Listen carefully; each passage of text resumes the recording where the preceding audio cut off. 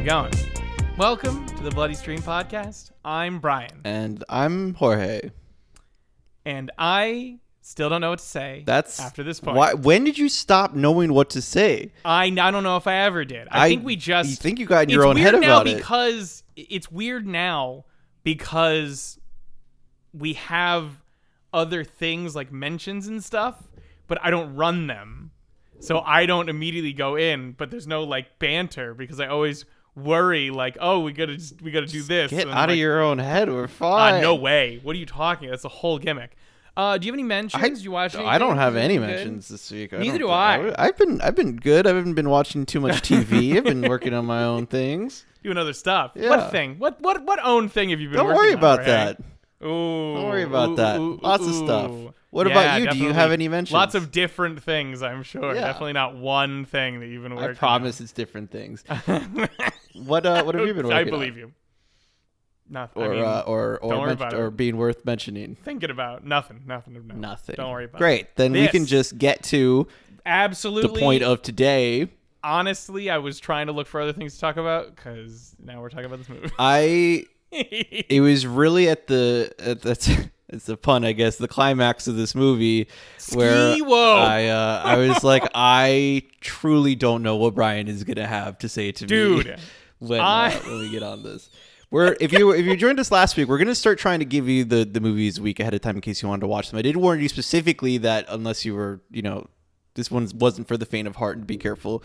We watched Kuso, 2017, directed by Flying Lotus, with AKA Steve, I think. Steve, co-written by David Firth, the animator behind Salad Fingers. I didn't know that going in, and knowing it afterwards is even funnier. Yeah, well, he had directed one of Flying Lotus's, not directed, did the animation for one of Flying Lotus's music videos, and that's how they met. And he was like, "You're like my favorite animator." He's like, "You do," yeah. And he was like, I'll come live with you right now, like whatever I need to do to become your animation to become your animation student.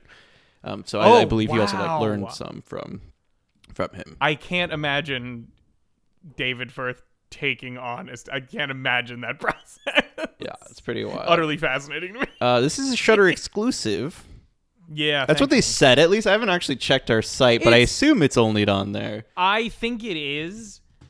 I do also laugh because I don't know. Shudder being it's smaller than like a Netflix or an HBO or whatever. Yeah, it's on the AMC Plus Amazon channel, DirecTV subscription, but it's mostly Shudder. It seems like AMC has Shudder a relationship with Shudder or did at some point. I don't know. I don't want to go into the things.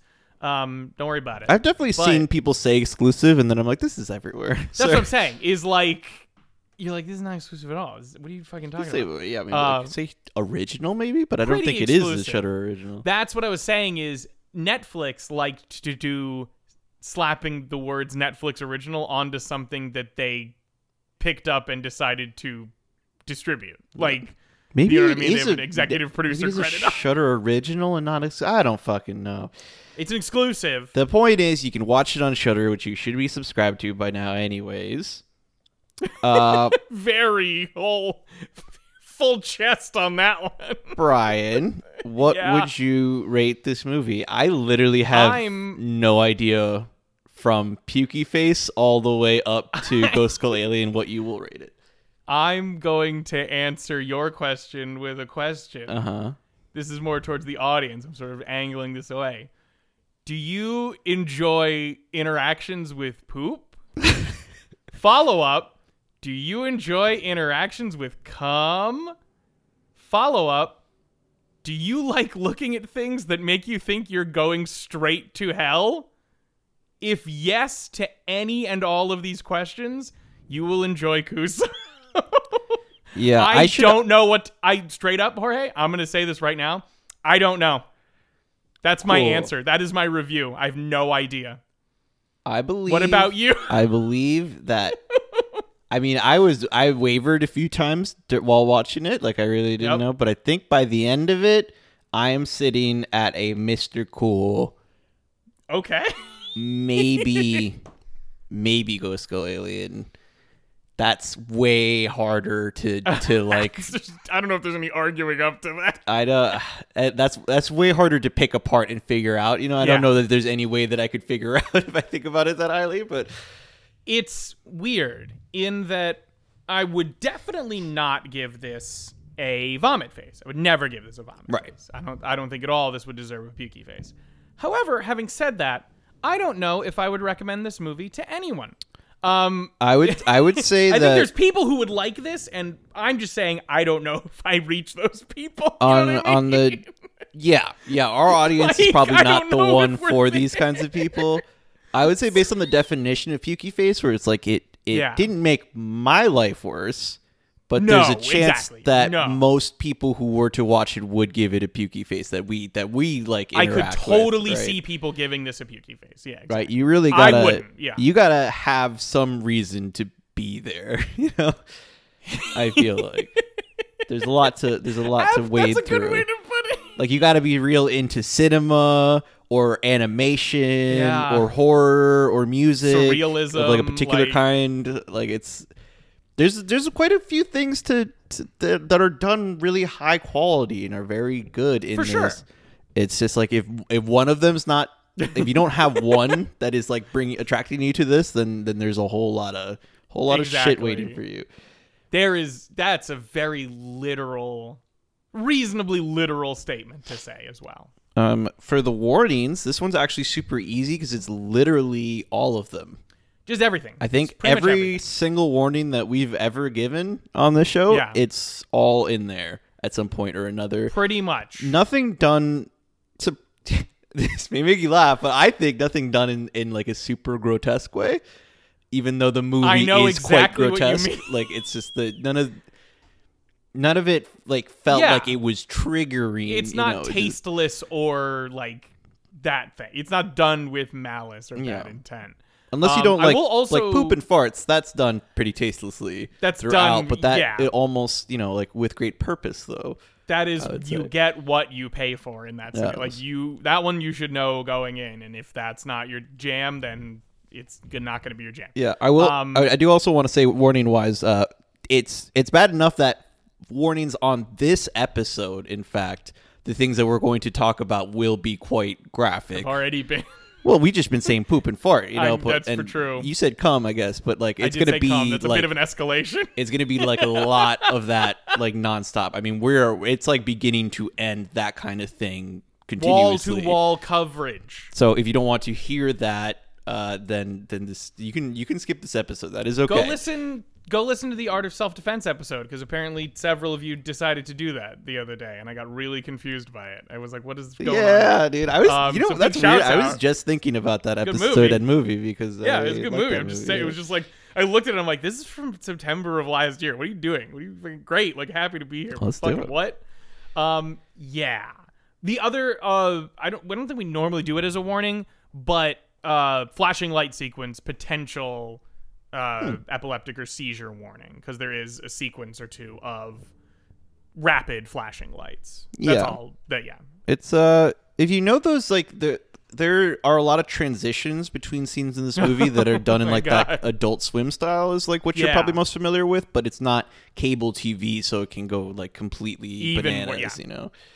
The vibe is it's some of that, so like nightmare comedy, I think is what they call it. That's a very apt way to talk about it. Like specifically Tim Heidecker from Tim and Eric is in this movie. I was literally first 30 minutes of the movie, I was sitting there going, God, this is like a weird like horror Tim and Eric kind of thing. And then he pops up and I was like, hey! Literally pops his head out of a toilet. Come on! Yeah, exactly. So this movie's pretty stacked. It has Hannibal Buress. It has George Clinton from Parliament and Funkadelic. More importantly, from Good Burger. Who also performs in Good Burger. Sorry, an excellent sequence. I was literally just listening to Parliament like the day before, having no idea that he was in this. Oh wow, that's even better. There's a lot of music people, obviously. Anders Holm from Workaholics is in there. Like I didn't even recognize him. I saw his name in the credits. It was Jesus Christ. I know, right? The other one I wanted to shout out is this is an insane shout out. I saw him in the credits and went, I feel like I just saw him and I clicked on him and IMDb. Lexington Steele. Yeah, dude. he's a porn actor, right? A porn king, an absolute. I thought so, and I clicked on yeah. IMDb's like he's an actor and director, and he's been married. He is an actor and a director. That is. And then you look at the titles, and none of which have images, and it's like, I see. Yes, you did. Like, are they not willing to admit most porn actors onto IMDb? Just wanted to give big shouts to two, at least one title, maybe a few more. Dark Side of Her Moon 2. Yep. Great follow-up. I also liked, I believe it's just Lex is Evil 4, implying that he's turned evil 3 other times. And I wonder if these people won't learn their fucking lesson that Lex is going to turn evil. Wait, is it Lex turns evil? Or yeah, it's Lex. Evil? Lex turns evil 4. Gotcha. Sorry, thank you. Well, maybe it's still just like the fourth of the saga of him turning evil. It's been the same evil turn, but it's like the chapter they continue. Absolutely, that might be that's really good. Yeah. Anyway, big shouts out to my nana. It's a lot of people in this. That being said, don't expect to like walk into like a good time with Hannibal Buress and George Clinton hanging out. No. Yeah, like for the most part, you can't even recognize them. You don't see. I don't think you see Hannibal Buress once, but not even in the thing that he's doing. Like, the main thing is he's a voice for his main part of it, but I think he like is visually there for 1 second doing something else. I forget. I don't know. So the vibe is, first of all, it is an anthology. It flips back and forth between 3 stories, but even that is kind of hard to parse out until afterwards. If the movie didn't need to confuse you enough, they went, let's do 4 stories. And then there's like these really wild transitions between each segment. There's just some musical numbers, and kind of. I was gonna say there's a prologue and epilogue sort of musical number / spoken word and if you know Flying literally Lotus, just there and you're like, cool, what? If you know Flying Lotus's music, it's not like a musical, it's like very like cool electronic correct stuff. Yeah, there's a lot of I did see it in the credits and I'm like, that makes sense. There's musical credits from multiple artists, Aphex Twin being one of them, and I was like, that absolutely, that tracks. Yeah, have you seen like a music video for Aphex Twin? I don't really know them, but I feel like this is like that, right? 100% parts of it, yeah, exactly. Yeah, so that's but the vibe is, I mean, like while those, the vibe is somewhat familiar, but you are still like watching. It is one of those times where I finish watching. I'm like, yep, I have truly never seen anything like that before, which is always, to be fair, always something I'm looking for and ask for. It was definitely a new experience in a fair amount of ways, and I don't know if I'm better for it, but I am changed. I think I found some good key takeaways. Oh, it's also a very horny movie. Horned up, big style. In a kind of. It's like it's different. It's like in a juvenile way. If you've watched some old like John Waters films, it's that kind of horny where it's like both hyper horny but also like kind of not. It was so horny that I don't want to think about sex for a week. Like, you know what I mean? Like it's so horn dogged out that I'm like, I don't think I like the human form anymore. Like, I feel like it's the equivalent of like Clockwork Orange ultra violence, where it's like this. I feel like this kind of horny is like a juvenile. I mean, like literally like a juvenile form of horniness, where everything will get you off before you totally grow out of it, depending. Right, fingers crossed.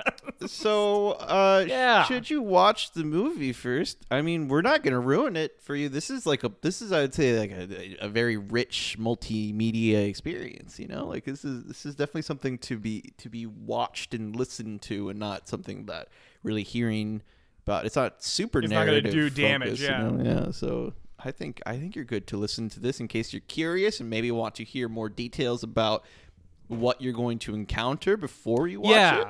Maybe we can help you parse some things out or give you some more context to some stuff. Because also putting it forward like this makes it sound scary, but Shannon was gonna just sit in the room and not look at the screen. But then they ended up watching a good amount of it, and being like, "Oh yeah, I would actually watch that again." And dude, I uncontrollably laughed at multiple moments. Oh yeah, it's also very funny. Yeah, it's black comedy. Like it is. There's surrealist. No part where they're like really trying to be scary. I think I got jump scared at one point, but like Sock is a bit scary.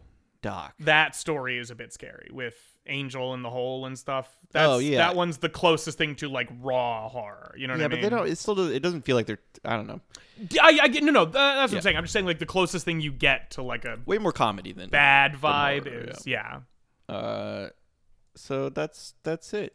Let's get in there. Absolutely. God, I didn't think that the mattress where the spoiler configuration is could get dirtier, but this movie would make it way dirtier than Hellraiser. I can't even talk about how disgusting Kuso is mattress like is. Showing you things that Hellraiser implies.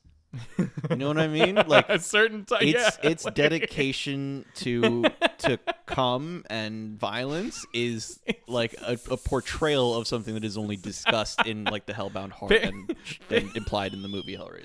The Hellpriest and company. I think the Cenobites watch this as a break from their stuff. They go, "Yeah, great, awesome, nice, good." It's like this is the best movie that humans have ever made.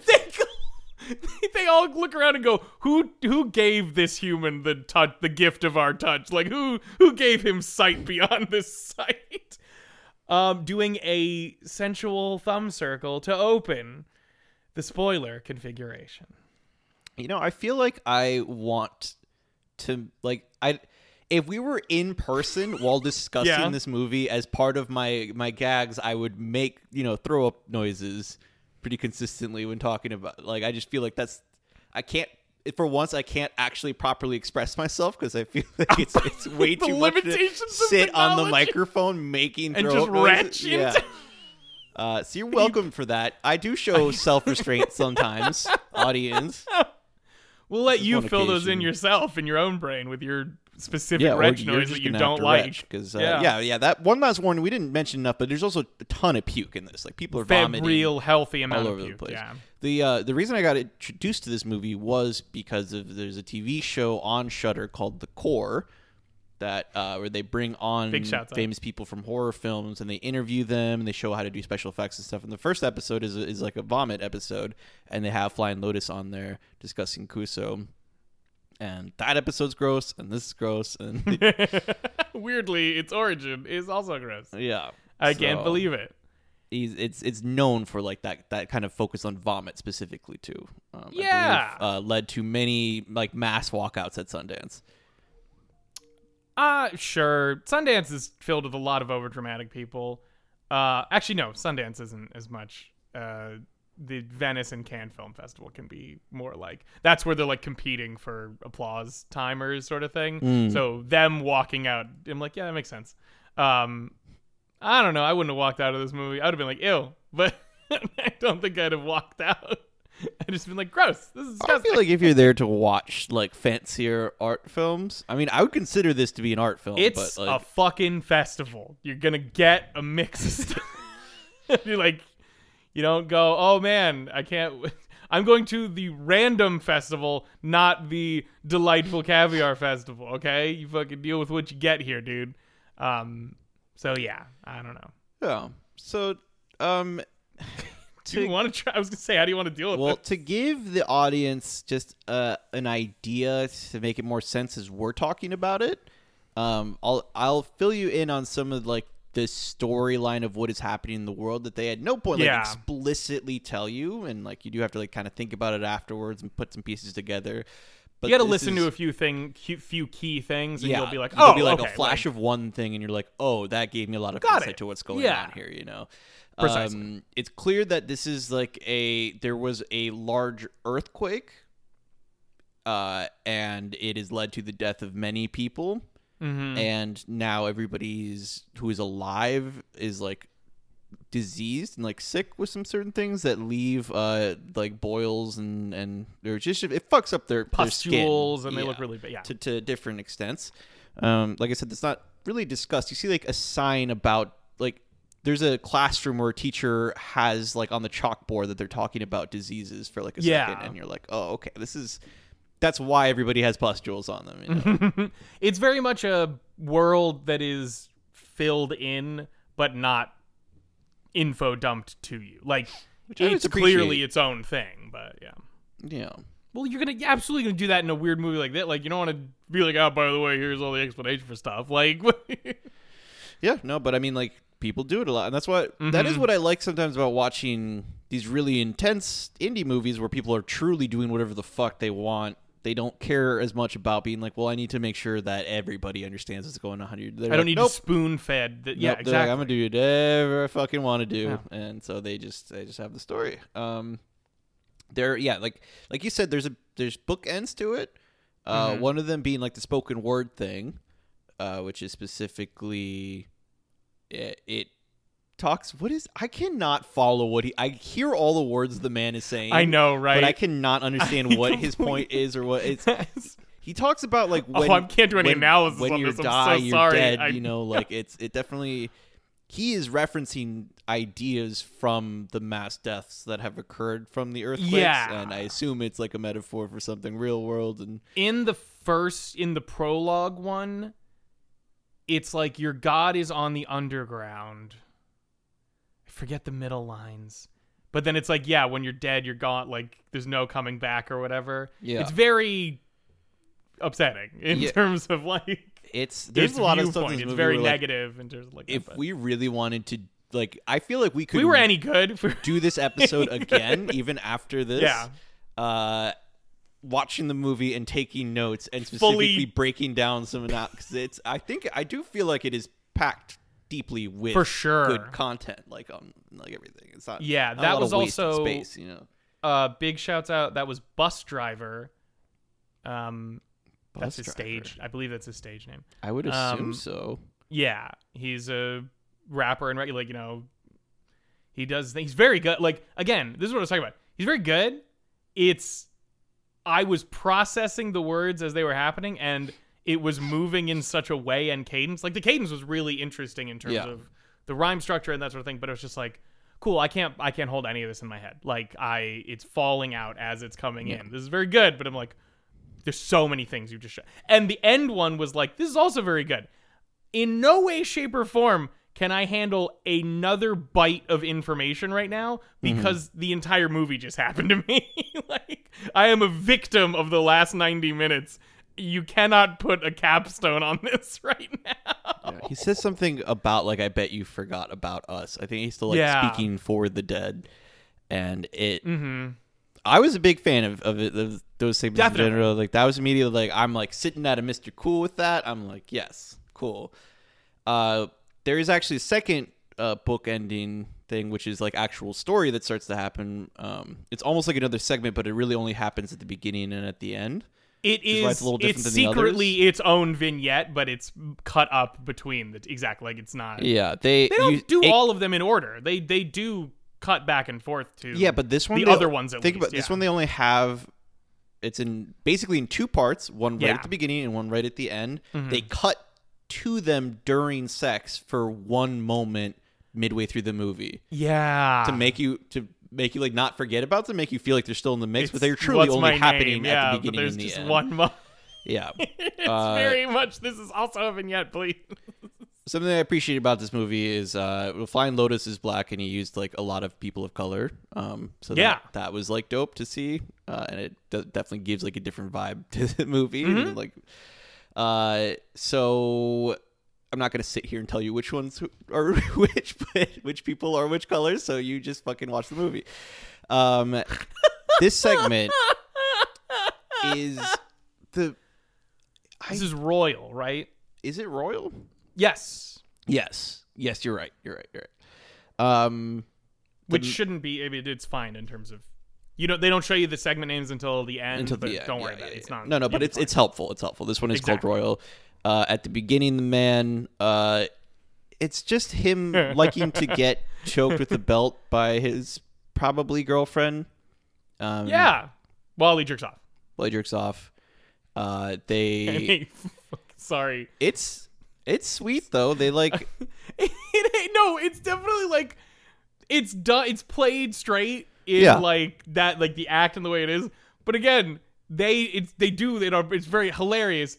First of all, they cut down at one point, and I don't know if he just hasn't changed his pants every time he does this, or he has a fire hose that shoots out down there. But there was a lot of darker color in the pantaloons than a regular spread would be. To the point that when he turns around and they have an honest, really genuine emotional conversation about like who they are and life and stuff, he takes his hand and he covers her face. Yeah, like in cum, to be clear. Okay. So fucking funny. I'm sorry. Don't say okay. What the whole point of this is to do these events. Like, what do you want? What? No, I said, are you okay? Oh, I'm having a great time. Like I said, this movie makes me laugh. Yeah, well, so I think this one is like a good kind of covering of what some of the content is going to be, because it does show. Flying Lotus referred to this movie as like it's really more of a bunch of like love stories of people trying to find love in like impossible situations. Yeah, completely see that. And this one, they do seem to very much really love each other and are having like a passionate thing for each other, but it is in the middle of like a sexual act, which, you know, it looks graphic on screen. Yeah. But if you're anywhere past like vanilla taste for sexual activity, you know, like when you're in private, you do engage in these kinds of things, and cum does get everywhere. Yeah. The absurdity for me wasn't the actual act itself; it was the follow up with the bodily fluid stuff. Yeah, like during it, I was like, it gets everywhere. Honestly, if you removed the boil, like the signifiers that there's clearly like a post-apocalyptic or like a weird situation, I would have believed this could have been in a normal, like intense erotic thriller type movie. You know what I mean? Like very much could have seen this in a normal. Yeah, he also does a lot of stuff to the sets. He like specifically makes everything very, very dirty. They feel bombed out sometimes. Like they feel like they've been attacked, and like you're clearly been dealing for months of like no normal maintenance to it. Yeah. So remember those two. They'll come back at the end. Yep. For the finale of the movie. The next segment. There's three main segments that we alternate between. And like I said, there's no way for me to explain to you the transitions that are continuously happening. Correct. But they're very cool. Very. I don't know how to describe them besides saying they're like those. It's Adult Swim. So animations. Tough to. It's absolutely nightmare versions of, because they're even worse. Like they're more intense and graphic to the point where I was like, for some of them, I'm like, stop, knock it off. What are you doing? More psychedelic too. Like it's just more intense. I mean, it's like a full movie budget, like being dedicated to make a bunch of these, right? The next one I believe is Smear. I did not give a shit about Smear. Hilarious. No, I'm thinking of Sock. I'm thinking of Smock. Right? Yeah, Sock is the one in the hole with Angel. That's the one I don't care about. I also did not super care about Smear. I mean, I'll say this. Mr. Quiggle is my favorite. Mr. Quiggle rips. Is my favorite. That's what's holding up the whole movie for me. Is Mr. Smear is a little more, if I was willing to spend more time with it, and I'm not, I would probably find, like, by the end of it, I was like, okay, like, sure, I'm getting around to something here. I'm not afraid to admit that I feel like I didn't get it, you know? And Sock was visually dark, the most intense and dark. The first segment in Sock, I couldn't see anything that was going on. That's what I mean, dark. I was literally I couldn't see a goddamn thing. By the end of it, they make sure that you can see everything because you're like, what the fuck am I looking at? But let's talk Smear. Okay. It's this little boy, a little dude, and he's got a big old giant like globule on his neck, like a big ball thing. I don't know how to describe it. It's like a giant boil pustule thing. Like it's It's clear that his father had some sort of deformity and his mother did not. He leaves for school, and a group his of deformity men... being that he was from a creepypasta, I think, because he has the big like the picture of him is the Photoshop like smile with the big eyes. Like, it's very clearly digitally put together, but it is just interesting. A group of men come to presumably gangbang his mom. I'm so glad you have to go through the plot of these. I don't really know. I don't think that comes up again. No, it doesn't. Dude, he leaves for we go through multiple days with him, right? So like we kind of see the routine a little bit and then how it differs and changes over the course of his segment. But yeah, they do that first one and it's like two of the men don't look at her and the third one is like, hey, and like picks her up and like locks her in. I'm just like, oh, you're the nice one, clearly. But yeah, we never see that part of it again. We're just like, huh. All right. He goes to school. It's like SKOOL. Messed up little school. Everybody there, all the children there seem to have some sort of deformity, or at least like the pustules going on. This is where Anders Holm plays the teacher, supposedly. I didn't recognize him at all. I 100% thought he was one of the whitest kids you know before I went, no, it's not. It's Anders from fucking Workaholics. Because it's the same type, it's another like similar vein would absolutely be whitest kids you know in terms of things. But yeah, no, it's Anders from Workaholic. Is the kid's name Charlie? Allegedly. I don't remember if they ever bring it up. Honestly, one of the parts that bothered me about this one is that it was almost completely silent. And just... Yeah, you don't like that, Dean. I don't like that. You don't like that at all. The little kid, so he... shits his pants during the class, I believe. Yes. Another kid gets thrown into a hole because of that. For laughing at it. And like the teacher, Anders, comes and smells his butt very closely, confirms that it is doo-doo, and then he proceeds to laugh, and then everybody laughs, but it's okay now, I guess. And gets him to run away. The kid runs away and finds like a hole. He finds... start out as just a hole, or is there already like a weird butthole hole? What seems to be a living butthole. Like a living, protracted butthole. Yeah. Is that what they call sure. Prolapse? They need a hemorrhoid cream, big style for that thing. What's it called when your butthole stuff Prolapse comes all is the way? definitely something that your anus can do. I don't want to... look Google it up on the computer. I feel like it's prolapse is what I'm thinking. Probably something like that. So he does the natural thing, and he finds a piece of shit, and he picks it up, and he smears it on He poops. I think he gets it either out of his pants or poops again, because I thought he picked it up off the ground on the first For sure, but I think he walks over behind the tree and does a little poo-poo, and then picks it up, and a flesh tongue thing. Yeah, and he smears it on there. Like the fucking, if you folks remember the Sarlacc pit from Return of the Jedi, like that, yes. The tentacle that comes out and grabs Lando Calrissian's leg pretty much comes out of this, and he smears the You describing this while simultaneously using like the correct names and words from a very nerdy reference, as if to ensure that nobody will ever want to talk to you again. He smears the poop on on the tongue, and then the rest of the segment is him like continuously coming back, and every time he's like feeding more poop to this thing, it like is continuing to grow until there's like a head coming out of the butthole, and then what does it turn into eventually? Which he puts it like zaps him at some point. Yeah, it zaps him the second time. The second time he comes back. He does the thing with the tongue. It grabs it. It goes back inside. Cool. Great. Runs it back after seeing a boy with his own deformities get a very funny erection watching a turkey thing try to birth a face. And when he comes back, there's like a severed head. When you say turkey thing, it was like a cooked Thanksgiving turkey, but it was underwater in the pond, and it was like moving around like it was alive. Yeah. It's important for later. No, for sure. Surprisingly.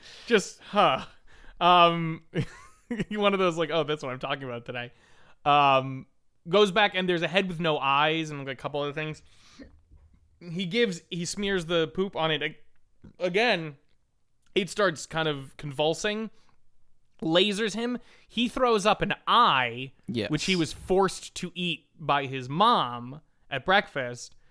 which he then puts into the head. And the next time we see it, there's a fully formed head there. It's kind of Kilroy. It's kind of like half over, like its nose is over the lip of the butthole. But yeah, like it's just in there again. And then he smears more on it and something else happens. And Flying Lotus does specifically use practical effects whenever possible.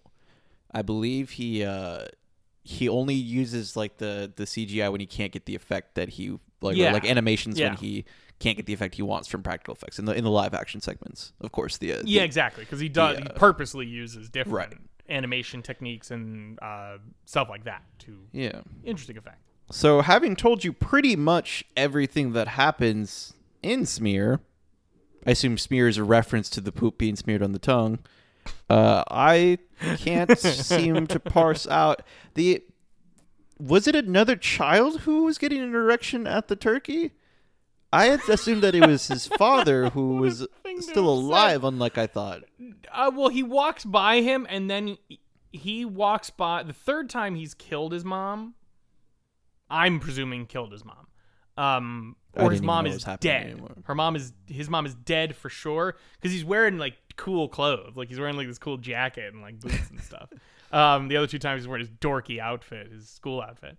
But when he goes by the third time, he looks over and the boy, I think like the class is with that boy looking at the now dead turkey thing inside the water.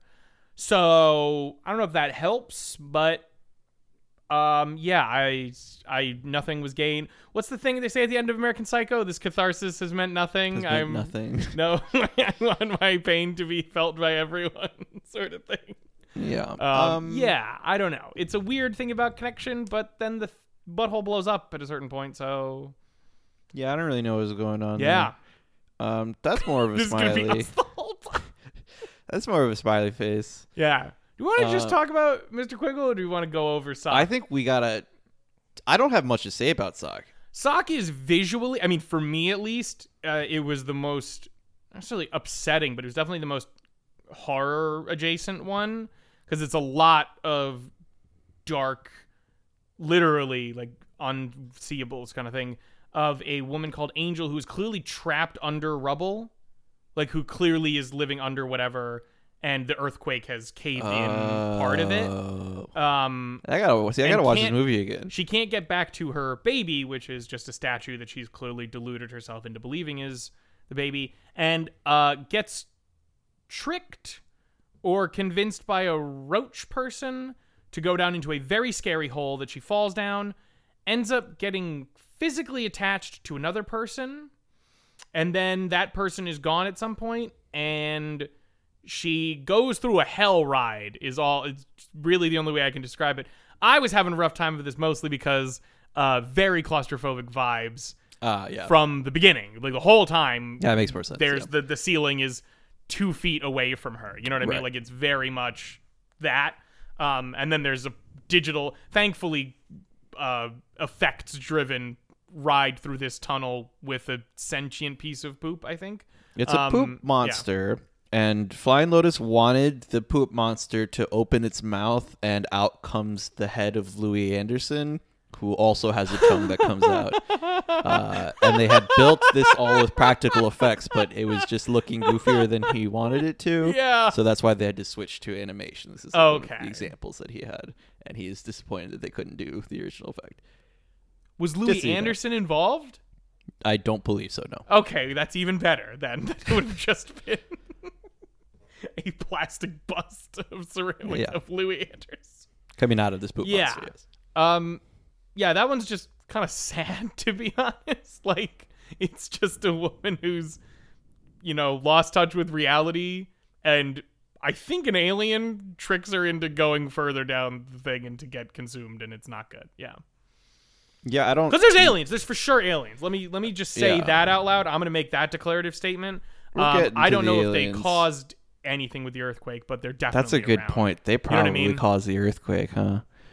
I don't know who's talking to her, really. I don't understand it. I don't understand what the deal with the roach man is. I think the description reads the voice of God, but in the second part of it, when she gets grabbed by the piece of poo, it's 100% the roach guy on her back coming out, like, near her back.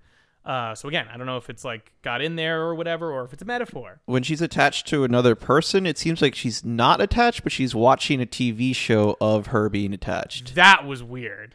That was very Too Many Cooks vibe of like. Yeah. So it was kind of dark. I didn't really know what was going on. Again, like, I'm kind of downplaying these things. There is no doubt that there is a lot of high quality artistic work going into all of this, right? Yeah. Like everything is being done quite well, except for the lighting in Sock. I'll say could have used some work. So dark, and then it's so bright because they put every color on very fast. Yeah. So it says those are harder for me because I just don't have anything to hold on to, and I don't have a natural there's no like attraction anchor point to this kind of stuff, yeah. you know. Totally. But what really helped me make it through all these other segments is Mr. Quiggle. That one specifically, you remember if you've listened to all of our episodes, when we talked about Rubber, I had a much higher opinion because there's a man who comes out at the beginning of the movie and tells you that the movie doesn't mean anything. And that allowed me to be fine with everything. In Mr. Quiggle, there's a woman. Do you know her name? Character or actual the character name? I can't figure out which one is her. Her character's name is just B, but B. she is an artist known as the Buttress. I'm having so much trouble finding these fucking cast members, but yes, she. Oh, That's I see. Fair. Wait. Okay, so she's the Buttress in this too. That's how she's listed. She seems to be herself. She is an artist. She's I believe a musical artist, although she might be a multimedia artist. But I think her stage name is Buttress / the Buttress. She's been in 2 more things: Soapy, the Scuzzies, and Ascetic, playing a soapy girl and a fly monster. It might not be it might just be Buttress, but Bethany Schmidt. Bethany and Schmidt. In IMDb, she's this character's named the Buttress. I'm on a Bandcamp for the Buttress. I'm on thebuttress.bandcamp.com. That's awesome. I'm gonna have to check her out after this. So maybe, yeah. She is sitting between 2 very colorful, fuzzy TV screen face interdimensional creatures. Yeah. Interdimensional. Yeah, you're right. They're That's the way they refer. They to are themselves, watching. Actually, at a certain point. They are watching a movie. Oh my god! I don't remember what else is happening, but it's primarily somebody like shoving stuff into the head of their penis. I didn't know if the person was doing it or someone else was doing it. A forceful sounding, I would say. Yeah. Forced sounding. What is sound rod? Is where you get sounding is when you get a rod up your pee hole. Yeah. Yeah.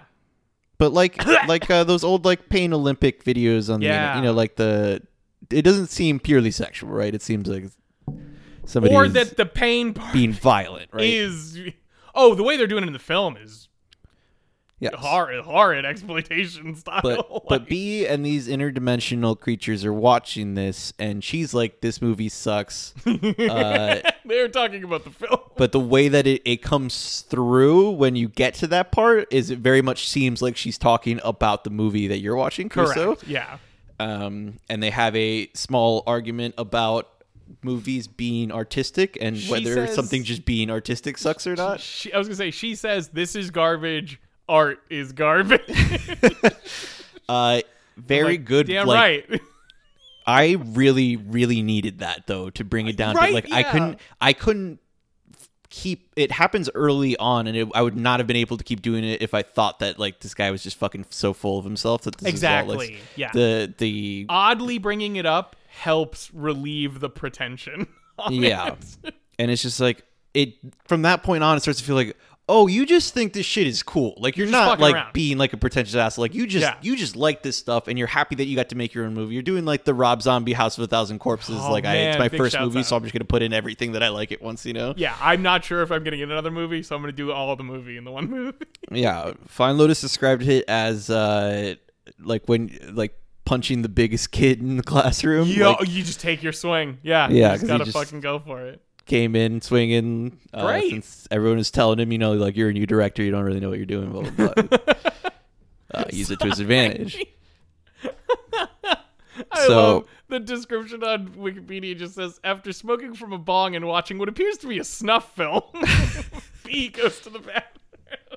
Yeah, one of the interdimensional creatures is the voice is done by Hannibal Buress. Yes, the other one is Donnell Rawlings, who you would recognize from a bunch of things. I can't think of the big one, but he is in a lot of Donnell Rawlings, yeah. He's oh my god, you know who he fucking is? Oh. In Spider-Man 2, no. At the beginning, the guy who goes, "Hey, Spider-Man just stole that woman's pizza." He's listed as pizza heist witness with heist in quotation marks. He was big on Chappelle's show. A bunch of stuff like that.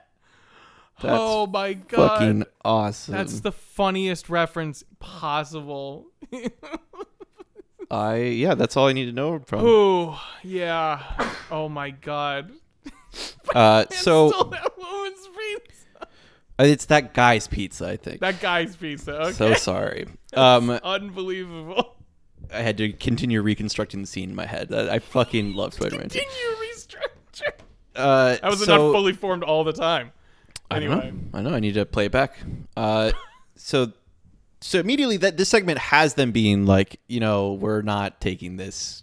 We're not like that. We understand what's going on here, right? Like, we know what this probably looks like. Just being really shitty. Yeah, and the two interdimensional creatures, we kind of all of a sudden very quickly find out that they're not just her friends. They murdered everybody she knows and cares about, including her parents. They didn't murder them. Sorry, she talks as if they murdered them, but they actually just banished them to another dimension. I really just couldn't tell if they weren't gaslighting. No, I feel like they're definitely alive because it does sound when they first start talking about banishing them, it does sound like they're just lying. They just but then they were like, they got jobs. We gave them jobs. They're good. It's gonna be worth it. Like, this whole segment is so fucking funny, and they do show on their TV monitor faces for a little bit her mom, which she clearly wants to see, but she's also still kind of friends with them, even though she hates them. And she also has, I don't know if this is just her as an artist choice or it was something specific for the movie, but she has like fully white contacts in. Yes, which gives a very cool, like, surreal look. But I think her mom hot. Also has that in the television screen face, so I don't know if it was like. Yeah, it's probably like whatever weird disease people get affects them on a genetic level. Because it seemed like people who were related to each other had similar ailments. Probably going had on. Actually, yes, that'll. Yeah. I mean, she, like everybody else, is supposed to look fucked up, but I don't know what it was. And she came on screen, and I'm like, I'm attracted to her. I'm in this horny movie now. I can move. When she goes to the bathroom because she's upset about her mom and everything, they try to throw a piece of shit at her. Yep. And she manages to evade it. This is where Tim Heidecker pops out of the toilet. Literally pops out of the toilet. After she's taken a poop. So poop is on his after. Head. Yeah. Admits, like, not as an admission, like, just like lets her know that he definitely raped her while she was passed out drunk. Which she seems to be aware of the fact that they had sex. She's getting a pregnancy test at that point, yeah. Yeah, but he's just like, I really want to illustrate that what happened was he compares it to fucking a dead dog. Again, I tried to even tell you that, like, just listening to this, you're not escaping any of, and he's like very clearly like super into her, and she just wants to get rid of him. And when she's getting rid of him, it's very funny the way she's talking to him, ignoring him and like, go away. I don't she's like, oh yeah, no, totally, I'll come over, yeah, whatever. Yeah.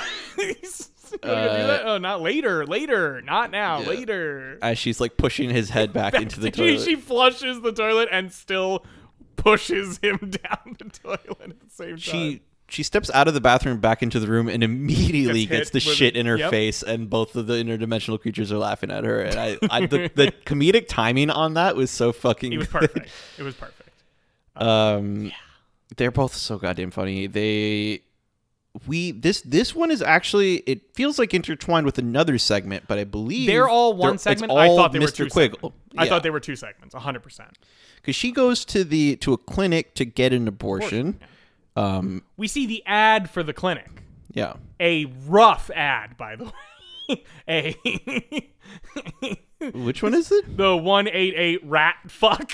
Yeah. I thought that was an ad for something else. Or if you're no, it's initially it's weird because I think they bring up everything in the ad, but the relation we have to the ad is Zach Fox's character coming in saying, I saw your ad and I'm sad. Because I think Dr. Clinton, played by the legendary George Clinton, is basically like, are you sad?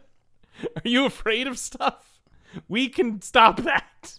Do you know who Zach Fox is? Who? No, I'm asking you. Oh, I've no idea. Looks like he's directed great. Thundercat Dragon Ball Durag. Sure. Really enjoyed him in this movie. I hope he did. I hope he's doing more stuff. But he was really fucking funny in this movie. He was also very funny in this. Yeah, we start following him as he goes to the I guess it's the 188 rat fuck place. It is because they give stuff to cure phobias and to give yourself an abortion. Yes. Which, mind you, means that in this movie they literally have more freedom than we currently have. These freedoms are currently being taken away from us. Buttress does have not a conversation. The phobia curing. Buttress does have a conversation with Tim Heidecker about exactly this. Yes. It's funny because with Zach Fox. Zach Fox acts like a likable protagonist, but I don't think we're meant to like him. It's one of those things where they make him likable, but then they have him do and say unlikable things occasionally. Well, he's just so. I think the only reason you'd immediately gravitate to him, one is he's genuinely charismatic in his delivery of lines and stuff like that. But he's the only one, barring B, I get Buttress, only person who's acting remotely close to what we would consider normal. Right, but he's talking to the. He starts with the attendant, the secretary. Starts with the attendant who keeps just going, "Do you have an abort?" She's all of the repeating questions over and over again, and he is like, I'm so mad I'm gonna spit all over the place. That's what he literally says, and then he just all of a sudden punches her in the eye. And she slowly lowers down, and then a blow-up doll slowly lowers up. But then he continues talking to it, and the blow-up doll just makes some squeaky noises, but he clearly understands what they are. I didn't realize what was happening the first time they did the gag, but yeah, when he's first talking, there's immediate squeaking noises because it's the doll interrupting him, so he doesn't get a word in edgewise. Yeah, he's there because he's afraid of boobs. Yes, which when they reveal that, because he sits down, fill out form, talks to Buttress. I could tell what it was before they revealed it because he was trying to get the clipboard, and he's like, I just don't want to. He's trying to reach around the breasts of the blow-up doll. He's like, can you just hand it to me? Never mind. They put the camera down. They tilt out so you can very clearly see the boobs. But the very amply breasted nurse at one point, they're talking whatever, and she interrupts the thing and goes, "Guy who's afraid of boobs," and they cut over to Zach, and they play the sound in Grand Theft Auto when you die and it goes wasted. Oh yeah, they do. I was like, I'm gonna lose. My brain's gonna fall out of my head. Are you kidding me? Did they just play that? There's more to come, but they definitely played it. I howled with laughter. Yeah. Howled with laughter. He punches the secretary. He starts talking to B about her abortion and saying that he's not saying he shouldn't get it, but he's kind of insisting that she should tell Tim Heidecker exactly that she got pregnant and that that it's the courteous thing to do. They get into a little bit of an argument. Yeah. Even though he was clearly trying to hit on her because he does the smooth does your boyfriend know? Yeah, uses it very well, which I loved. I loved the opening of their conversation because it'll bring up one of my very lines that made me laugh out loud again. But it does start with him going, sorry about that whole thing, like apologizing for punching and yelling at the fucking attendant. And she goes, oh, I don't give a shit. I don't care. It doesn't matter at all. It doesn't matter. And he's like, okay, great. And I was just like, the way she's just, I don't care at all. I did love, he's taking this survey, and it's another way that he tries to chat up B, is he's bringing up lines, and he goes, one of the lines is just, are your fears making you more gay or less straight? I fucking died. I almost fell over laughing. He asked B what she put down. And she's like, I don't have that one. I have this one. She shows it, and it's just a diagram of a coat hanger and like how to unfold it into some sort of apparatus in order to give yourself an abortion with it. Which I'm sure has... Yeah, I don't even know where they're going with that besides just trying to be grotesque with it. Yeah, that was true. Like, oh my goodness. Yeah, during their discussion, I laughed at the like thing of B just going, "It's my fucking decision. Like, I don't care. Like, shut up. It's my like." She's making perfectly valid points, and he's just being a shitty dude. She's just sitting there with the coat hanger, trying to figure out how to fold it correctly. She's in like step 2, and she's yeah. So again, this is still like Mr. Quiggle is even named after what Zach Fox's character Manuel, I think, is going through, because he goes to see George Clinton, and the treatment for your phobias is you have to sit underneath his ass, and he like a bug alien thing comes out of his butthole, and there's like a thing you remove, and it shoots out a bunch of goo at you, and you have to drink of it, as much of it as you can, and then you like black out and hallucinate for a little while, which is in fact is one of those transitions that we see. Yes. And you have to do that 2 times at least. And then you're just cured. And you are just cured. There's no... We see him come to from the first one before we even know what's going on, and they have to like calm him down, and he does the second one, and this is where we get an extended transition sequence, like when extended one of those animation sequences that's very breast focused. That was one where I was like, I don't think I like boobs anymore.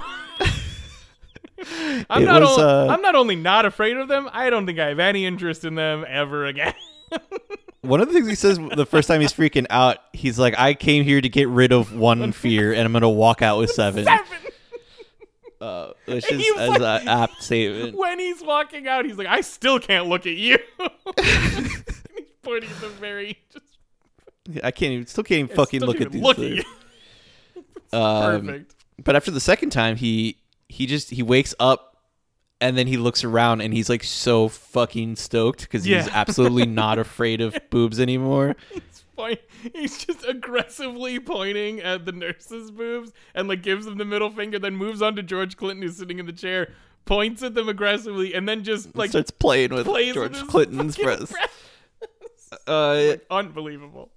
And George Clinton's like, well, I'm not actually a doctor. I'm just a host for Mr. Quiggle. Mm-hmm. And he's like, I have to thank him. And so he like looks through the little, I'm assuming the George Clinton's butthole. The POV inside of George Clinton's asshole. Yeah. At Mr. Quiggle, and he waves his thank you. And then we return He goes for a fist bump. He goes for a fist bump. It's hard to remember everything. And that's when, then later George Clinton goes, that, you know, like that shit, because he sings a song to get Mr. Quiggle to come out. Well, because they go through a few different pieces of music because they're trying to decide what music to play to get Mr. Quiggle to come out, and eventually they decide to do it a cappella, and which means that Manuel is just like starts doing a beat and then rapping over it, and everybody loves it, and it is good. But I loved the line where he just goes, that shit you did, that's the doo-doo. That's the shit. That's the shit. That's the doo-doo. I fucking died. Yeah, it was very, very good. And then... the post part. B decides to go to Tim Heidecker, what's his fucking name in this? Does it matter? Does he matter? Does any of this matter? Phil. I think Phil, sure. She goes to see Phil and lets him know about the baby. And when she gets there, he's like fucking... Is it one of those turkey things? I don't know. could have been. I feel like it's one of those turkey things. I think it might have been a distorted version of that. Yeah, I can't remember. It looked like a plumbus is what it looked like from Rick and Morty. Big, yes, absolutely. And in front of him, he has like a shrine to Bee. Mm-hmm. And Bee's like kind of making fun of him, and then she tells him, and he's like, "That's great," and she's like, "No, it's not. I'm gonna get rid of it." And that's where he goes completely evil on her, and he starts talking about how he could, what if he like slits her throat to take the baby for himself because he like wants it really bad. Which he prefaced the violence with standing up, and she's like, "Can you put some fucking clothes on?" And she's like, "Did you pierce your nipple?" And he's like, "Yeah. Do you want to tug on it? Do you want to pull it? Do you want to make me bleed?" And she's like, "No, not particularly. I don't." Oh, he's like, "Do you like it?" And she's like, "No, not particularly." And he's like, "Do you want to pull it? Do you want to make me bleed? Do you want to hurt me?" And she's like, "No, I don't. Massive Stop." nipple ring. It's like a Ginormous huge ring, hoop that he has on his nipple. Disgusting. Anyway, But he starts threatening her, and then the two interdimensional creatures show up and turn him into the thing that he was fucking, pretty like a weird conglomeration more of the penis two. style, because I think it's a penis coming out of his own asshole thing, and it's very big, and it might be his head like pulled out the other way. It's real fucked up. And Bee's like thankful at first because she thinks they came to protect her, and they're like, "No, you just took the remote," which of course she had in her vagina. Yeah. Which she then removes, and it's like everything else in this movie, like sopping wet with goo, you know, just like all sorts of goo on it. Bottle of Elmer's up there is what it was. And they go back to the apartment. Well, she's like, "Can you guys murder him?" And they're like, "I don't know about this." Like that's especially there's like where I'm like, I don't think they murder anyone. I think they just banish them. Oh no, my thought there was they're more than happy to murder. They're just annoyed that their woman friend is asking them to do something for them. I took it as very like purposefully. He was like, "I don't know anything about no murder." Like I was like, "You're lying." I don't think they murder anyone. I think they just banish them. They turned him inside out into a penis monster thing, so, you know. Yeah, so, like, you know, they banish him away to somewhere where they have jobs. Yeah, definitely. So she's like, "Okay, well, what about this?" And then we cut to a fucking so dope music video. Oh, yeah. Awesome. Just doing awesome stuff and, like abusing Phil. Another sounding moment. Lots of just going to town on him, and then it cuts to her and the two interdimensional creatures on the couch watching the music video, and she's like, yeah, she fucking loves it. One of the other ones likes it, I think, and one of them doesn't because he thinks it's too artsy. I don't. One of them does not like. It has the same criticisms that she had of the original thing. Yeah. And then she mentions that she's pregnant, and they zap it out of her tummy into her hands. It being the fetus. Stop. Okay. Because there's a key sound thing that you're missing from this description. No, I'm pretty sure we talked about the sound, dude. They absolutely stop it. They absolutely do exactly what you just said. But the way they do that is they go in using their interdimensional powers, look inside, then a very familiar set of 3 words happened in my head, and I went, no way. The 3 words were get, over, and here. Oh, yeah. The fetus is violently pulled out of her body. Then I knew what the reference was because when they're holding the fetus, a guy goes, "Finish him." They play the Mortal Kombat sounds as this is happening. Here. They throw the fetus back to her, and as she's very sadly looking down at it, they just go, "Fatality." And I'm like, I'm gonna leave. I'm gonna fucking leave my own home and walk into the ocean right now. Like, this is fucking insane. It helps, you know. It helps ease the situation of a fetus being zapped out of her stomach and into her hands. For me, it was interesting because it was emotional, I think would be the way to put it, because it was both. It was incredibly surreal, I'll say that. But it also kind of made it worse. It felt very mocking and very mean. And I was like, oh, yeah, I don't like this. And then she went, "We should smoke this." And I went, "Okay, cool. We don't give a fuck. Cool. We should smoke this shit." Holy shit. And then she's like laughing, smiling. She's like, right? And then it cuts away, while she's like just directly taking the lighter to the little very red fetus to smoke it. I was just like, oh my God. And I was like, we're really ramping up here. 'Cause that's like the last thing we see before. No, we get some extended sequences of more like alien shit. We see like a giant spaceship come in with many of those turkey living things, but they're flying. Yeah. They're like dropping out of this main mothership type deal. Which made me, I didn't know where that was. I didn't know where that was time-wise. I didn't know pretty if it close was to like, the end. No, I feel like it's after this and pretty close to the end. What I'm saying is in like the timeline of actual events, whether it occurs there or not. You know what I mean? I honestly, I assume this movie's linear. Relatively chronological. Relatively linear. I didn't find anything to say otherwise. Yeah, so it just seems that, I guess, the invasion or the rest of the scale. I feel like they started with the earthquake. Yeah, exactly. And have been infecting everybody with something or other. Yeah, because clearly different, at least 2 types of aliens are around, I think. There's multiple, because I'm assuming the roach guy, and then there's... I don't know if that's an alien. I think what they've done is that everybody is now delusional. And has like lost their damn minds, basically. Okay. I don't even know if like in reality those turkey things look like turkey. I mean, like, it may even just be a very cool way of showing that these are like legit real aliens, and they're not just going to be little grays, that's going to be truly Lovecraftian, like who actually. And I say truly Lovecraftian as in that doesn't just mean squid head, that means like. Exactly. Imperceptible, like, right? Actual imperceptible to or like just completely outside of our ideas of what an alien can be, right? I can completely see that. So them, if they're interdimensional as well, also just completely infecting the human psyche at all levels, meaning that even somebody caught down in the rubble is just imagining weird things based on their own beliefs, right? Yeah, exactly. Still gets like the... not contact high, but like the equivalent of that, of just like them still being around is still affecting even that sort of thing. Yeah. So that's why she's like talking to roaches and shit down there. There was another thing that came up. I don't know if you want to talk about it, because I think we're at second half of Royal now. There was a brief thing after, I think it was after Royal and before Smear started. That was I want to say like a nightmare version of like that paper cut animation of certain shows, like have that, of a guy talking to dispatch on a radio, talking about his dad, and I completely forgot about that. Yeah, doing something with their mom and like cutting something out, and he was there and like held her down and was talking about being like a real man.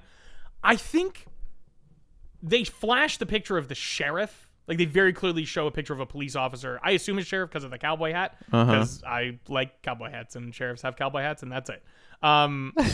They show that picture in Royal part. In the second part of Royal, I for sure saw it on the nightstand of, I think, the woman. That picture is there. So this is another party in that family, but just in the basement or something. Like, I have no words to make of it of anything, but it was just, I had to mention it because it was there. Yeah, the face that Brian's talking about, it's like made out of paper, and it is like talking on a CB radio about something with the mom and the dad, and it just cuts from that to the next segment, and now that I'm thinking back to it, I'm like, there's absolutely oodles of secrets to what the hell is going on in this movie and what he's saying right there. We need to go back and listen to it. I think, this is... If we really want to understand this movie, it's going to be a second watch and note-taking. Kuso Redux as a fucking episode. Which I'm not against. Maybe later. Not right away, maybe. Yeah, no way. But yes, we are at Royal Part 2, which is I told you to remember the guy who likes getting choked while he jerks off. And he finds out that his girlfriend, wife, whatever, she has like a giant boil on the side of her neck that has started talking. Mm-hmm. And she can't get rid of it without killing herself. And they're having an argument, and it starts getting a little violent, but the boil tells them, like, you have no option but to deal with me. Like, there's nothing else you can do. And he's like, well, how would we even start doing that? And he's like, for a start, you can take those pants off. And then he stops and Hey. And he's like, okay. And he takes his pants off and sticks his dick into the mouth of the boil. Oh, and my God. Fucks her neck until he comes all over it. And whenever they cut to the boil, it is clearly like a close-up of it, taking up the full screen. So just having that and having it splattered with cum. Having a big fake penis rub the cum around its face and mouth is like, I was just like, I couldn't stop laughing during this. I also couldn't stop laughing during the sequence where he's essentially face fucking this boil, because I had to imagine the reality of that scene, because it's just the woman, the actress, sitting in this chair like faking sexual noises, and the guy with his Captain Morgan leg on a chair just thrusting into her face, like her face and neck area, while she's like, oh, ooh, oh. And I'm like, this surreal, like, what an ridiculous like thing to go, cut, we're good. Great job, guys. Yeah, my thing was just like, since it's him shoving his dick into the mouth of a boil, it's just like, wow, this is literally more graphic than pornography. Oh, 100%. Which is very cool to be like, yeah, I'm watching something fucked up. And it's like and you could tell everybody knows this is like the very end of the movie pretty much. It's like when he finishes, like that's where they like play like the credits for that and like start hitting up all the credits. Yeah. And I was just like, wow, yeah, that was in fact a lot. There's nowhere to go after that. A lot of things come up where people are like talking about how crazy something is, and I'm like, you know, I'm pretty desensitized. I've seen a lot of stuff. None of it. Yeah, this one's still in. It didn't like, you know, it didn't. I'm just saying, like, it was like no opinions about it. Factually, a lot. Just objectively, there's a lot going on here. It was extremely graphic, and I think that was kind of cool. I think it went so far that I'm like, yeah, I actually, you know, I don't really love exploitation and just like doing things for shock value, but it went so far. I'm like, I am legitimately impressed. Yeah, like, and I'm cool with this boil face fucking. It's truly, I don't know. I have to talk to get some of this out of my system, but I don't know what to say about it. It's a boil voiced by Salad Fingers getting face fucked by a dude. Oh my god, it is Salad Fingers. Because it's David. It's just Salad Fingers saying, "Take off those trousers," and then the woman going, I mean, come on, like, why not? And him, she loves it. They all get into it super quick style. Yeah, I don't know, man. Oh, he's also not wearing pants. He's wearing fully lederhosen. He's wearing lederhosen, and he was wearing a big mask. And when he came in, and then he took it. I was like, okay, great. I don't know what's going on. Yeah. Yep. This was another one where he talks about going to the doctor, and they don't fully finish their own sentences, so you can't know exactly what's going on. But clearly, they both realize they don't want to go to the doctor in case the doctor finds out something else is wrong with them. Yeah. It's like everybody knows they're sick, but they don't want to admit it. Exactly. Yeah. They think of any excuse because, which I'm sure could tie deeply into some metaphors that we could parse out if we spend more time analyzing the movie. But there's just a lot to get. The surface cracking through the surface is enough mental work that you're like, I'm spent. I need a cigarette after that. Mm-hmm. Yeah. Which I believe Royal Boiled absolutely. I just realized his name is Royal the Boil. He almost says it and they cut him off. he goes, name you Royal the, and they both go, I love it. Great. I didn't even realize that's what was happening. But Royal does smoke a cigarette after getting face fucked. And then after all the credits, we have the guy who did the spoken word kind of musical sequence from the beginning come to his final words, and then we're out of there. Oof. And the movie ends with like maybe 30 seconds of just black. I was super worried something was gonna happen. I was so fucking scared, dude. I was like, oh my god, they could pop up anything on the screen right now. Because one of the times that jump scared me was I think it was a transition away from Sock where it's like darkness, but there's like maybe it was transitioning away from Smear when it's the eyes inside of the butthole thing. Yeah. And it's like in the dark and it slowly morphs into something else.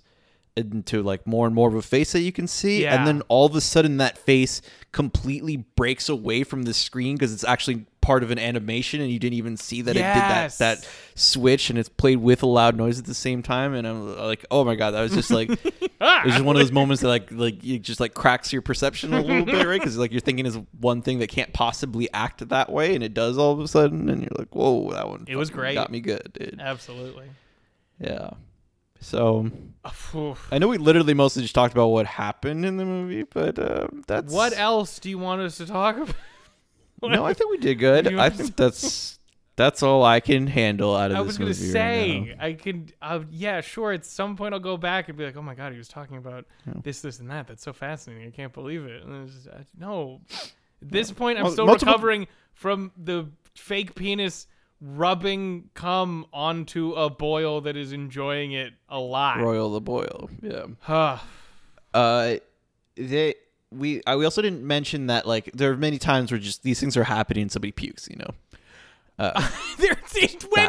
That's all over. When they meet Royal, when the boy meets Royal for the first time, he pukes, the girl pukes, and then Royal pukes. God, yeah, you get a demented sense of humor by the end of the movie. Oh, you start laughing. Like, they get you in there, and you're like, I'm just laughing at this funny stuff right now. Yeah, these are just my adult cartoons. What do you mean? Precisely, yeah.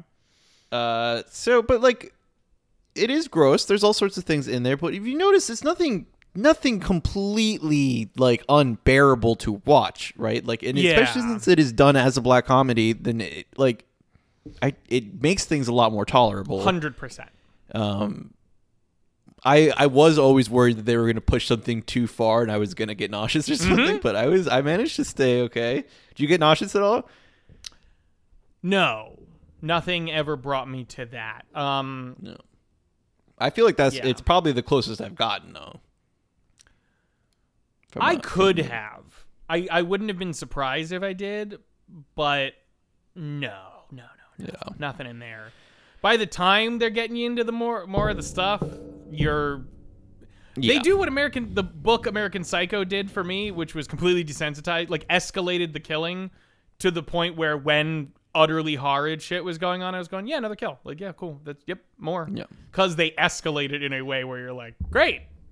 I accepted that and I didn't die. Oh, I can accept this and not die. Great. Awesome.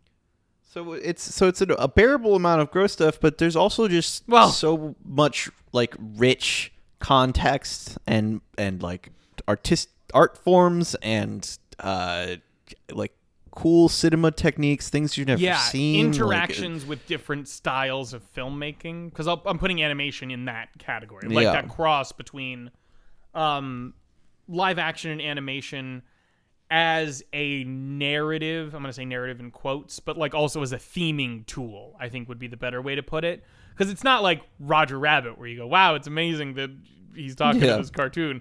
But it's like moving through and certain things being animated and being treated in the same reality as such, and also being alien to it at the same time. And like the intermingling of those, I think, is very effective in here.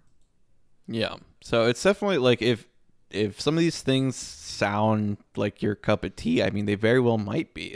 I do recommend checking it out if any of this sounded interesting to you. It's on Shudder. Like it's a 4.8 on IMDb. That's brutal. I would not give it a 4.8. I guess it's asking a lot of people to figure out. That's being surprised by the 4.8 is asking for a mind agape, not just open. It's like 36% on Rotten Tomatoes. Yeah, that sounds right. 58% audience score. Yeah, these all track. I will say that none of that confuses me or is surprising to me, but I do think it deserves more. I wish it had more. It should have more. I get why it's hard for people to get through that. I'm trying to see if he is doing. I hope he does another movie soon. That would be great. That's what I want to know. This is 2017. And he directed a segment on VHS 99. Ooh. And he directed Flying Lotus featuring David Lynch. Fire is coming.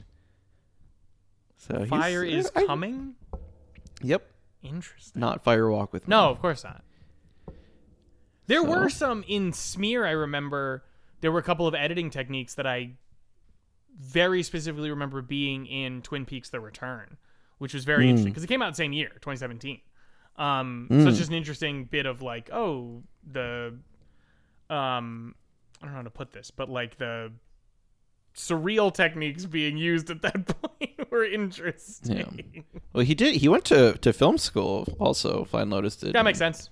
Apparently he had to like unlearn a lot of things so that he went, this is stupid.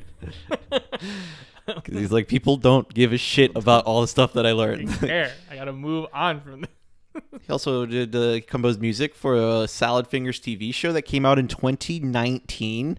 Excellent. Which is like, you guys, you missed the boat on Salad Fingers. Yeah. Like, that's over. Like, what do you mean Salad over. Fingers 2019? I looked at that because it says David Firth's thing, like one of his own few credits is Salad Fingers, and it says 2004-2022. And I'm like, if you have been making content since then, fucking 07's in the chat, salute to you, my friend. But like, I could never handle Salad Fingers because I was always worried that something really scary was about to happen. Honestly, same, but I will never forget Hubert Cumberdale because it's still one of the top 5 funniest names to me ever. I just, those syllables together are golden honey in my fucking ears. Anyway, cool. That's all. Well, that's all. Folks. Whoa, heave it. No pluggables today, but we got thank you for Eyes of Astoria for a wonderful theme song Dead Walk. You can catch John from Eyes of Astoria or all the various guests that we have on various episodes by going to thebloodystream.com, clicking on pod people. Absolutely. And for next week, folks, if you want to get ahead of the curve and maybe watch the thing, what are we going to be doing next week, Jorge? We are going to be watching a movie called Tammy and the T-Rex, 1994. You can catch that on Shudder. It's also on... We got to check out Fright Night Plus. Sure. Peacock and Tubi TV, Pluto TVs. So if you... I think I tried Plex at some point. Or no, maybe it's just Pluto. I don't know. Tubi and Pluto are both free with ads. So if you don't have anything else, that's where you can watch them. Or... support Shudder. You should absolutely do that. But if you can't do any of those and you happen to own the game High on Life, allegedly, you can watch the entire movie in there. I did see that. I'm actually reading off the list for the Toxic Adventure. I'm sorry. I think we just went on a Toxic Adventure. Tammy and the T-Rex is only on Peacock with ads and Shudder. Oh, Tubi. Okay. Big Shudder, out. Peacock, Tubi. What is going on with Peacock grabbing up the obscure? Poopcock? I think it's just some of these movies we're watching now are people are being like, they're just like, we'll go anywhere. I really think they're like, hey, we'll take it. And we're really not charging a lot. Peacock is like, oddly, they're not. I don't think they're starved for content, but they're like, we'll take some weird content. We don't give a fuck, dude. Yeah, if Tubi's taking it, we're taking it. Exactly. That's the thing, is like, if they want to have ads on their service, they should just be eating up anything that Tubi and Pluto put out there. And here you go for free, idiot. We need to put out a guide on all these streaming services. Absolutely. We need to put some more content up. We'll have lists, curated lists eventually. Sure. We're working on it. The other thing we're working on is shouting out our sister podcast, Downtime with John and Emily. I did it right. I made Brian stop saying Avec because it's like you don't. At a certain point, you haven't said it in months, and it's people would write Downtime Avec and go, I don't know what's going on here. Downtime with John and Emily, the how-to podcast by siblings who don't know anything. Well, no. See, the tagline you can do however you want. That's not. They don't need that for the search term, for right? SEO. Yeah, no, you're right. Absolutely. Anyway, go check them out and allegedly check us out on social medias at Bloody Stream Pod, and we'll talk to you. Same bloody time, same bloody channel.